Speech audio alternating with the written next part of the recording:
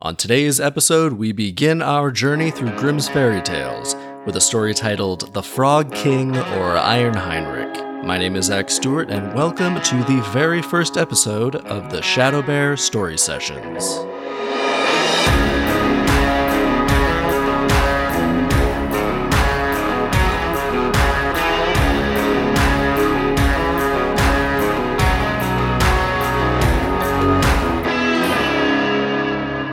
Welcome to the inaugural episode of the Shadow Bear Story Sessions, a podcast about the ridiculousness contained in old myths, legends, folktales, fairy tales, all of the stories that set the stage and lay the foundations for the movies, television shows, books, and media that we love today. My name is Zach Stewart. I am a writer. I've acted. I've worked in entertainment, both in front of the camera, behind the camera. I've worked in theater. Essentially, I am just fascinated with storytelling, and as such, I have read a lot of old folktales, fairy tales, and myths, and one thing that always stands out is how insane and ridiculous and dark and hilarious these old stories are.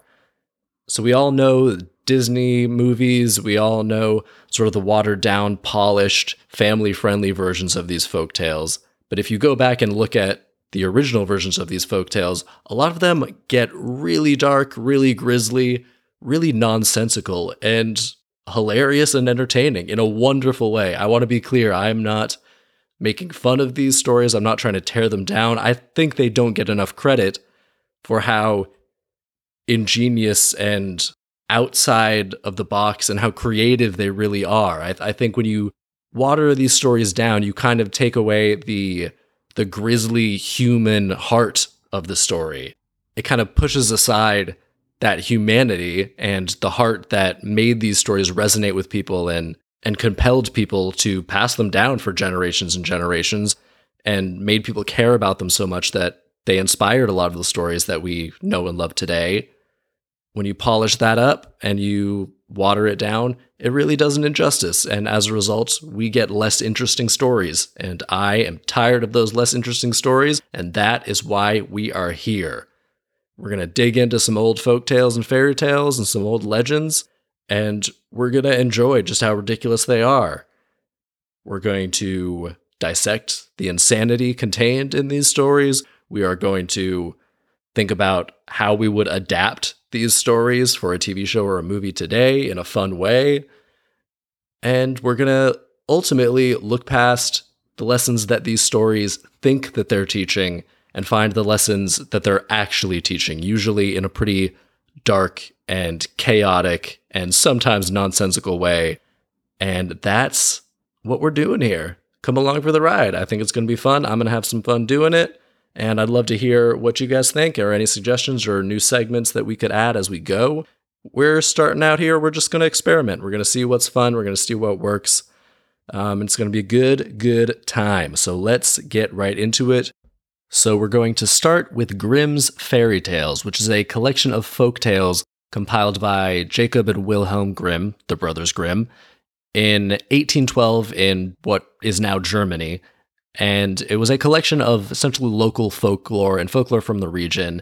And it's given us the foundations and the original stories for a lot of really famous stories today. Cinderella, Snow White, Little Red Riding Hood, Rapunzel, Hansel and Gretel, Rumpelstiltskin, a lot of classics that have been adapted a million times. So I think this is a good place to start. It's also one of the most popular collections of folk tales. So we all know the hits and the classics, but a lot of people don't know the shorter stories and the less popular stories, which get pretty insane. Even the ones that we know, the original versions of them, get pretty dark and get pretty insane. So we're just going to go through Grimm's Fairy Tales one by one. We're not going to leave any out. I want to get into this. I want to really dive in and get into the nitty-gritty, dark insanity that is folklore and mythology. So let's begin with the first story of the collection, titled The Frog King, or Iron Heinrich. Let's begin. Once upon a time there was a princess who went out into the forest and sat down at the edge of a cool well. She had a golden ball that was her favorite plaything. She threw it up high and caught it in the air and was delighted by all this. One time, the ball flew up very high, and as she stretched out her hand and bent her fingers to catch it again, the ball hit the ground near her and rolled until it fell right into the water. The princess was horrified, and when she went to look for the ball, she found the well was so deep that she couldn't see the bottom. So she began to weep miserably and to lament, "Oh, if only I had my ball again, I'd give anything, my clothes, my jewels, my pearls, and anything else in the world to get my ball back." As she sat there grieving, a frog stuck its head out of the water and said, "Why are you weeping so miserably?" "Oh," she said, "you nasty frog, you can't help me. My golden ball has fallen into the water." Okay, just a side note, a little presumptuous and rude to just come right out and say, "You nasty frog," especially when it's obvious that the frog can help her and is one of the few animals or living things that could solve such a situation as this. We continue. "Well, I don't want your pearls, your jewels, and your clothes," the frog responded, "but if you will accept me as your companion and let me sit next to you and let me eat from your little golden plate and sleep in your little bed and promise to love and cherish me, I'll fetch your ball for you." Okay, that is a steep price to pay for a ball. Essentially, he's demanding to live with her forever and eat her food and sleep in her bed and be loved and cherished by her indefinitely for the rest of his life. Granted, he's a frog, so maybe he won't live that long. But really, pretty steep price. Pretty unreasonable. We continue. The princess thought, "What nonsense the simple-minded frog is blabbering. He's got to remain in the water, but perhaps he can get me my ball. So I'll say yes to him." And she said, "Yes, fair enough, but first fetch me the golden ball. I promise you everything." The frog dipped his head beneath the water and dived down. It didn't take long before he came back to the surface with the ball in his mouth. He threw it onto the ground, and when the princess caught sight of the ball again, she quickly ran over to it, picked it up, and was so delighted to have the ball in her hands again that she thought of nothing else but to rush back home with it. The frog called after her, "Wait, princess, take me with you the way you promised." So she just bailed immediately. Not even a sorry, not even a haha, I tricked you, which would be in line with her character because she's pretty rude. But no, princess just got what she wanted and bailed. And also has not even noted that this is a talking frog. Maybe that's interesting and something the people in the castle would like to see. Anyway, moving on. The next day, the princess sat at the table and heard something coming up the marble steps. Splish, splash, splish, splash. Soon thereafter, it knocked at the door and cried out, "Princess, youngest daughter, open up." So the frog knows the makeup of this family. He's calling her the youngest daughter. He also mentioned golden plate, so he knows something about that. Maybe he was somehow turned from a servant of theirs into this frog, because he clearly knows this family quite intimately. She ran to the door and opened it, and there was the frog whom she had forgotten. She just forgot a talking frog. You don't forget a talking frog who helped you out that quickly. Horrified, she quickly slammed the door shut and sat down back at the table, but the king saw that her heart was thumping and said, "Why are you afraid?" "There's a nasty frog outside," she replied. "He retrieved my golden ball from the water, and I promised him that he could be my companion. But I never believed at all he could get out of the water. Now he's standing outside in front of the door and wants to come inside." As she said this, there was a knock at the door, and the frog cried out, "Princess, youngest daughter, open up. Don't you remember what you said down by the well's cool water? Princess, youngest daughter, open up." Frog is being really specific about which daughter he is referring to, just to make sure everyone inside knows who he is calling out. Continuing, the king said, "You must keep your promise no matter what you said. Go and open the door for the frog." She obeyed, and the frog hopped inside and followed her at her heels until they came to her chair. And when she sat down again, he cried out, "Lift me up to the chair beside you." The princess didn't want to do this, but the king ordered her to do it. When the frog was up at the table, he said, Now push your little golden plate nearer to me so we can eat together. So I guess he was right about the plate being gold. Inside, knowledge. The princess had to do this as well, and after he had eaten until he was full, he said, "Now I'm tired and want to sleep. Bring me upstairs to your little room. Get your little bed ready so that we can lie down in it."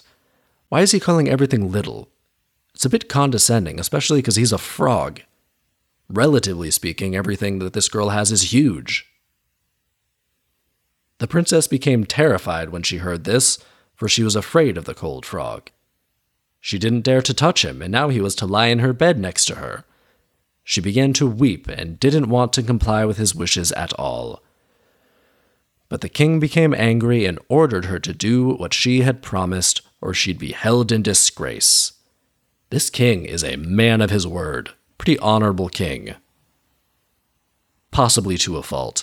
Continuing. Nothing helped. She had to do what her father wanted, but she was bitterly angry in her heart. So she picked up the frog with 2 fingers, carried him upstairs into her room, lay down in her bed, and instead of setting him down next to her, she threw him crash against the wall. "Now you'll leave me in peace, you nasty frog," she says. So she straight up tries to murder this frog. But the frog didn't fall down dead. Instead, when he fell down on the bed, he became a handsome young prince. Well, now indeed he did become her dear companion, and she cherished him as she had promised, and in their delight, they fell asleep together. So she's totally cool with just this random young man, or boy, sleeping in her bed with her. I'd still be a bit freaked out about that, but she rolls with it, and is overjoyed, apparently. Continuing. The next morning, a splendid coach arrived, drawn by 8 horses with feathers and glistening gold harnesses. The prince's faithful Heinrich accompanied them.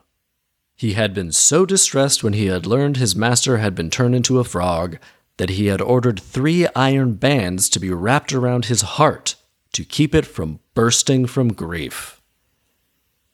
So faithful Heinrich is very dramatic, as far as friends go. When the prince got into the coach with the princess, his faithful servant took his place at the back so they could return to the prince's realm. And after they had traveled some distance, the prince heard a loud cracking noise behind him, so he turned around and cried out, "Heinrich, the coach is breaking." "No, my lord, it's really nothing but the band around my heart, which nearly came apart when you turned into a frog and your fortune fell, and you were made to live in that dreadful well." So Heinrich has some lyrical whimsy about him, clearly. He's speaking in rhymes. No one else is speaking in rhymes. No one else even has a name so far. Just faithful Heinrich, the great buddy. 2 more times the prince heard the cracking noise and thought the coach was breaking, but the noise was only the sound of the bands springing from faithful Heinrich's heart, because his master had been released from the spell and was happy. The end. Well, there you go, the first story of Grimm's fairy tales, The Frog King, or Iron Heinrich. Meet me after the break for a section of the podcast called The Autopsy, where we will break down this story in greater detail. Welcome to The Autopsy, so let's break this down. First story, right out of the gate, we are getting a talking frog and a princess. Classic folklore, fairy tale shit. I'm here for it. We got the princess who's got a golden ball. She loves tossing it up in the air by a well, which really seems like playing with fire. And, of course, inevitably, the ball falls in the well, and she immediately starts to cry out for help, saying she'd give literally anything to get the ball back. Just so happens a talking frog happens to be there and says, "Hey, I'll get your ball back if you make me your companion for life and love and cherish me forever and let me eat your food and sleep in your bed and essentially become my servant for all of time."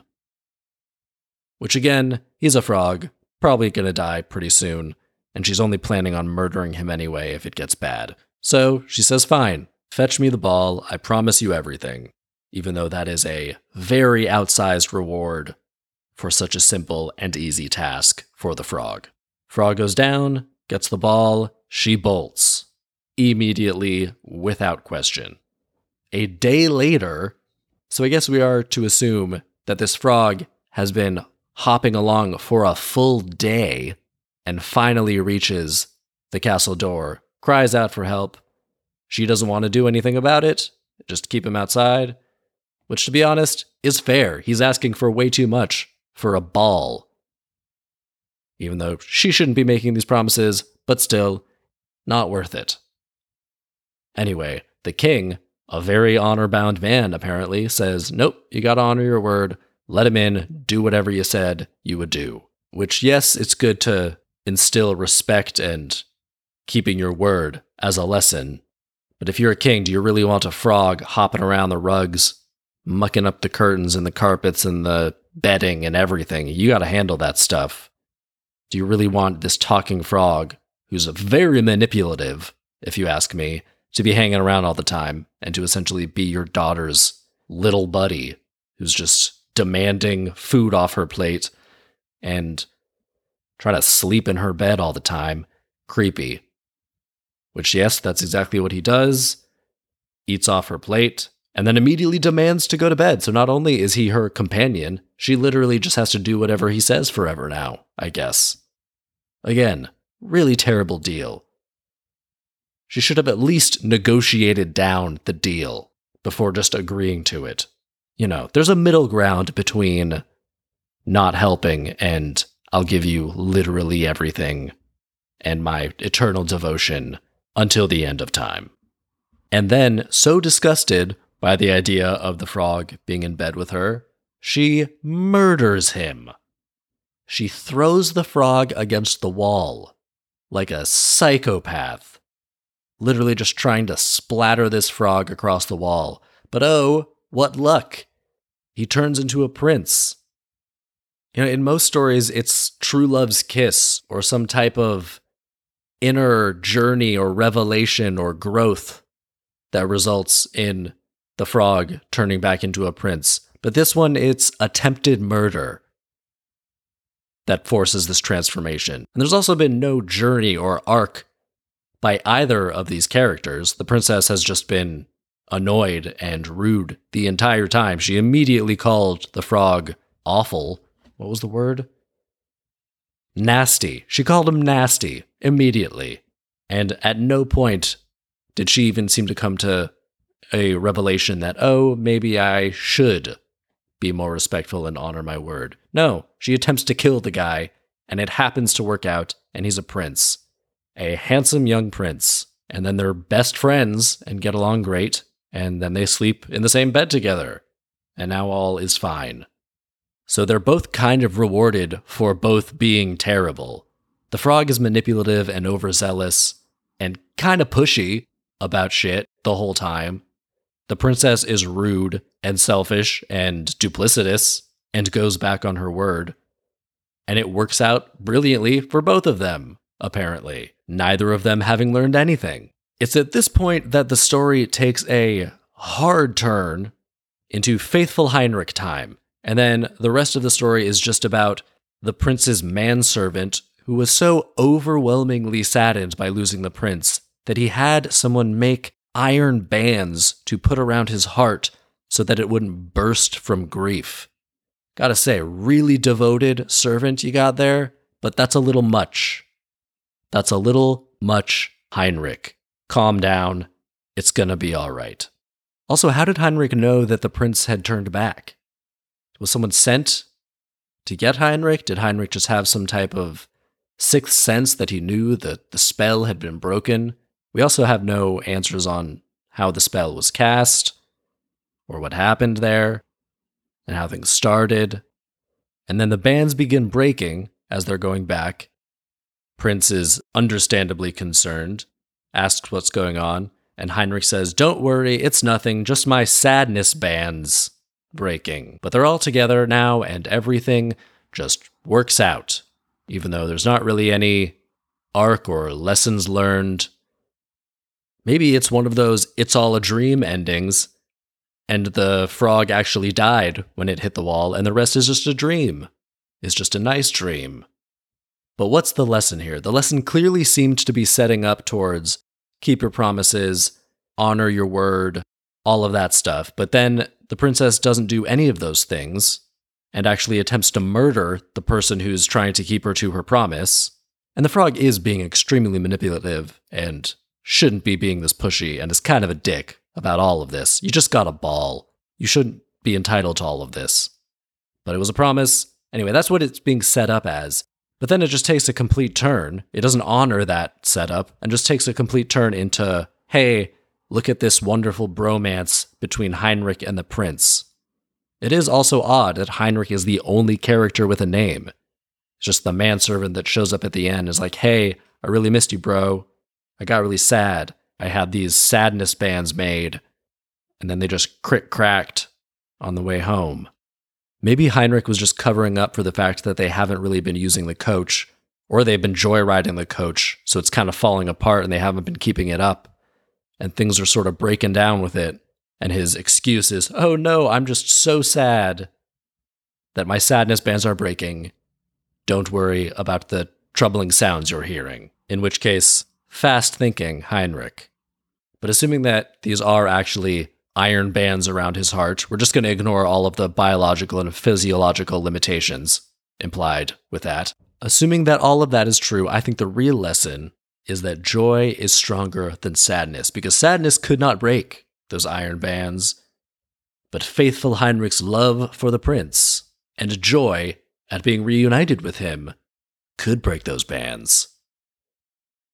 And so that, I think, is the unintended real lesson of the Frog King, or Iron Heinrich. Meet me after the break, and we will get into the adaptation, where we adapt this to a movie, TV show, something. Let's figure it out. Meet me after the break. Let's do it. All right, let's adapt this thing. So, there's not really a satisfying arc to this, so I think you could consider it a little open-ended. So, let's make this a series. Let's cast it. First, the princess is going to be that actress who plays Sabrina in the new Netflix Sabrina the Teenage Witch. What's her name? Kiernan Shipka. That is who is the princess. For the frog, starts out as a frog, but then after attempted murder becomes a prince. That's going to be Regé-Jean Page from Bridgerton. He's super cool right now. Let's do him for the prince. So the first episode is just going to be the princess and the king in the castle. The king, let's do Ian McShane. Classic king, great king. Them just sort of setting the stage. The princess has her little ball, loses it in the well. I think the end of the first episode will be the frog returning and banging on the door. Then the second episode will be up until Kiernan Shipka attempts to murder the frog, after which she transforms.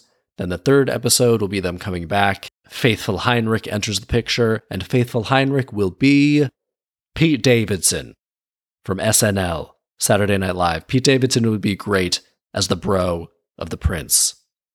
And then from there, it kind of becomes Pete Davidson and Regé-Jean Page just wanting to hang out and go on adventures together because they are the best of friends, while Regé-Jean Page tries to navigate the relationship with Kiernan Shipka because they're both kind of manipulative and kind of rude and kind of mean. And really, Pete Davidson is just trying to hang out and have a good time and go on some cool adventures in the village. And Ian McShane will be sort of the moral center of the show who tries to guide everyone down the right path and down the honorable path. And we watch as the prince tries to find Pete Davidson some love in town. I just want to watch the prince and Pete Davidson have some cool adventures. That's basically what I want to see out of this show. So let's do it. Netflix, hit me up. 8 episodes, easy, cool adventures. We have the relationship and the emotional component with the princess and the prince. We have the sage, wise Ian McShane guiding all of this. Let's do it. That is how we will adapt it. It's a hit. That will do it for the first episode of the Shadow Bear Story Sessions. We did it.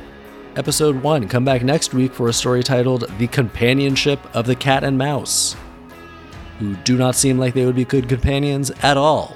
So let's find out what goes wrong there. So thank you so much for listening to this first episode. I'm Zach Stewart, and I'll see you next week on the Shadow Bear Story Sessions.